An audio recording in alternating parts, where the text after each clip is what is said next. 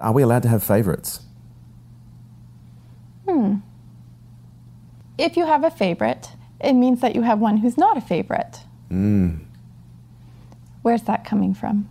Oh, that sounds polarized and judgmental. Yeah. So what inside of you is judgmental? What parts of yourself are you judging harshly, unfairly, and why? Wow.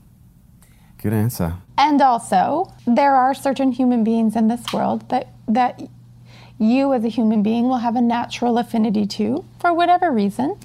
And so let's just call that what it is. And know that when it comes to loving our children, they don't just want, but rather need our unconditional equilibrium of love. Yeah. Yeah, I like that.